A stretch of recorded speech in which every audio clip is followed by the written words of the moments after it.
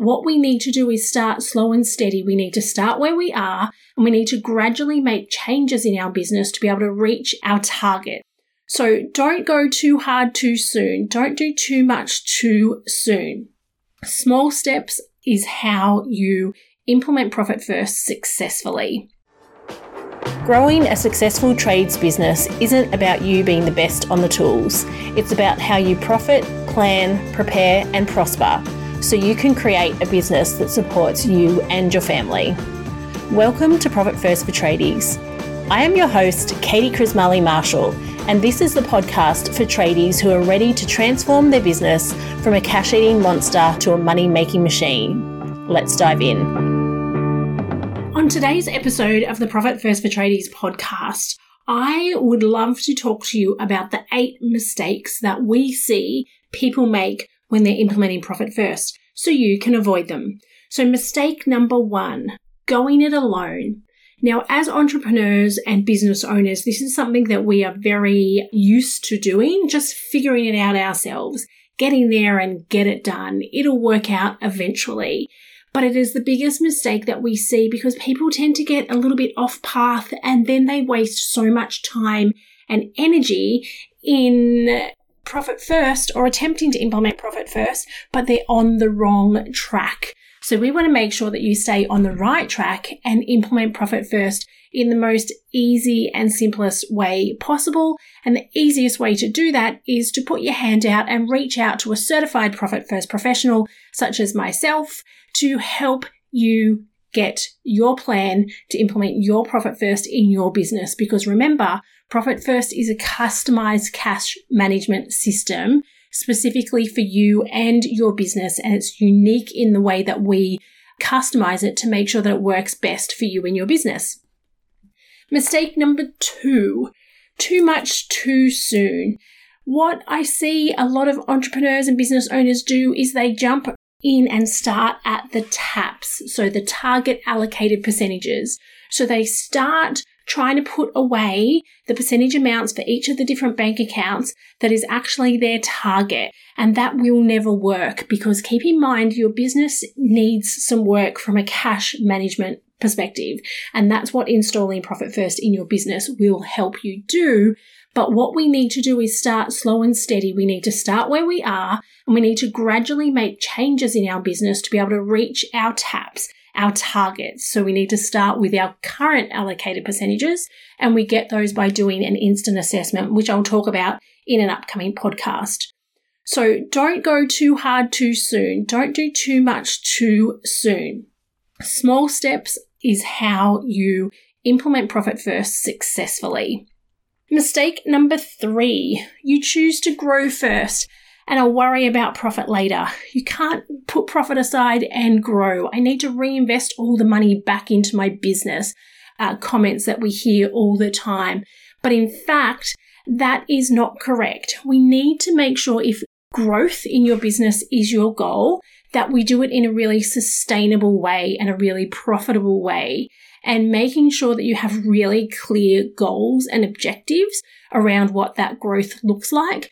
Because what we see so often is people grow and then they grow in the wrong way, or they grow too fast, or they grow and they forget about managing their cash, and they end up in a very difficult situation because they've run out of cash. They have all these opportunities, but they don't have the cash to back them up.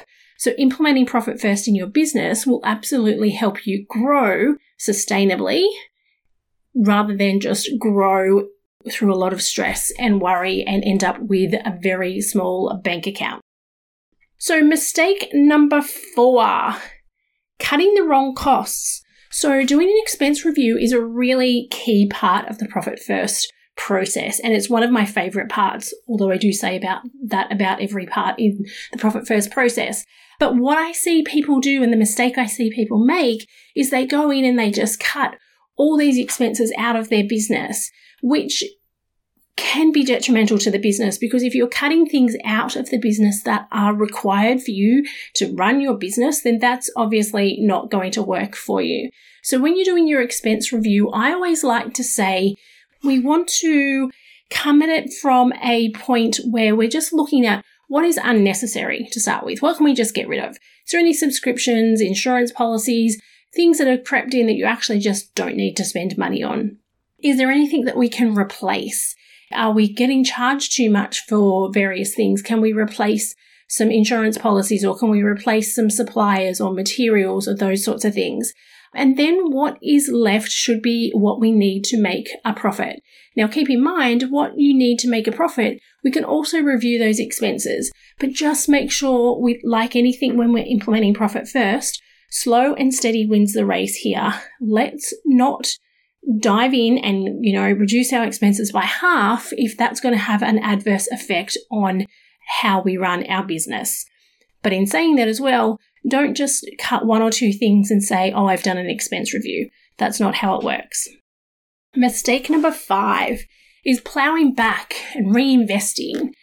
This happens a lot when we're growing or when we're initially in our business, that we often hear that we've got to put all the money back into the business. We're not taking a wage, or we're taking a very little wage because we're putting the money back into the business so we can get to a certain point. The problem with that is your business is not sustainable in that way. And we see it time and time again that what happens is we're just going to do it for a couple of months, for 6 months, for a year, for a couple of years. And all of a sudden you're 5-10 years down the track and you're still taking a very little wage, or you're not making any profit, and you've gotten into that habit. So we want to start off on the right foot and make sure that we are not getting into that habit of justifying to ourselves that we've got to put this money back in to be able to get to the next phase of the business.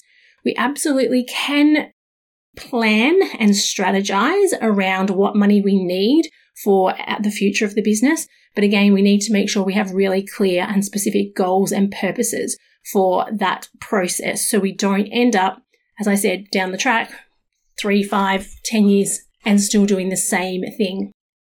Mistake number 6, raiding the tax account. Now, this is a very easy one to raid because quite often it's not due, depending on what sort of tax, for 3 months, sometimes even in 12 months' time. And it's very easy to use the money that needs to be put aside for tax for other things to get you by, and then you worry about that tax bill when it comes in. And then we defer the tax bill, and then we get a payment plan, and then we end up on this cycle of constantly trying to chase our tail. So we want to make sure that we are putting money aside for your tax and that we are not touching it. Touching it will only give you a short-term solution, and it will give you a lot of long-term pain. With Profit First, we want to solve the problems now, or put in systems and processes now to be able to make sure that you're not going to have issues down the track. So do not steal from your tax account, your GST account. If you're putting money aside for superannuation, do not steal from that. If you need to, that is an indication that your business needs some work and needs some focus around the financial side of your business. Now, mistake number 7 that I see happen when people implement Profit First themselves is that they make it really complicated, and much more complicated than they need it to be. One of the biggest pieces of feedback I get when I chat to somebody who has tried to implement it themselves is that it is much simpler than they had made it. And that, as humans, we tend to overcomplicate things just by default. So if it's not working, if you're using Profit First in your business and it's not quite working, this may be a mistake that you are making as well. So please make sure you reach out and we can have a chat through where you need to start and what you need to do to make sure that it is as simple as possible. Now, our final mistake, common mistake that we see, number 8. So skipping bank accounts or skipping certain bank accounts.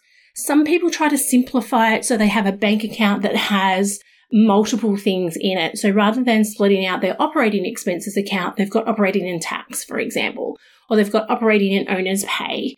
Now, the whole purpose of Profit First and the way to make it really simple and easy is to have multiple bank accounts for multiple purposes.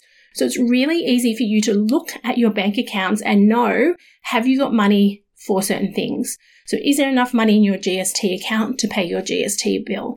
Is there enough money in your tax bill to pay your tax bill? Is there enough money in your owner's pay to make sure that you take your wage? Have you got your profit account set aside? Do you have your operating expenses account? And by combining the accounts, you're actually making it more complicated. Having more bank accounts is actually simpler. Now, from a bookkeeping perspective, if the transfers are not done correctly, this can end up a right mess. But in another podcast, I will go through and explain to you exactly how we do it with our clients. So running Profit First in your business should literally add no more than a minute's worth of reconciling every week. If it's taking you longer than that, or you yourself or your bookkeeper or your accountant is complaining that your bookkeeping has increased because of Profit First, we need to have a look at that because that's absolutely not the case. So they're my top 8 mistakes that we see often when people implement Profit First themselves. If you have implemented Profit First yourself and have any or maybe more of those mistakes, then please check out the link below, get in contact, and we can have a chat. See you on the next podcast. Thank you for joining me for this episode of Profit First for Tradies. If you want more, head over to profitfirstfortradies.com.au for the show notes and the links to today's free resources. And if you'd like to learn how to become a permanently profitable tradie and eliminate your cash flow problems, join us in the Profit First for Tradies Facebook group, where I share tips, resources, and trainings so you can save time, save money, and save your sanity. You can learn more over at profitfirstfortradies.com.au. Catch you next time on the Profit First for Tradies podcast.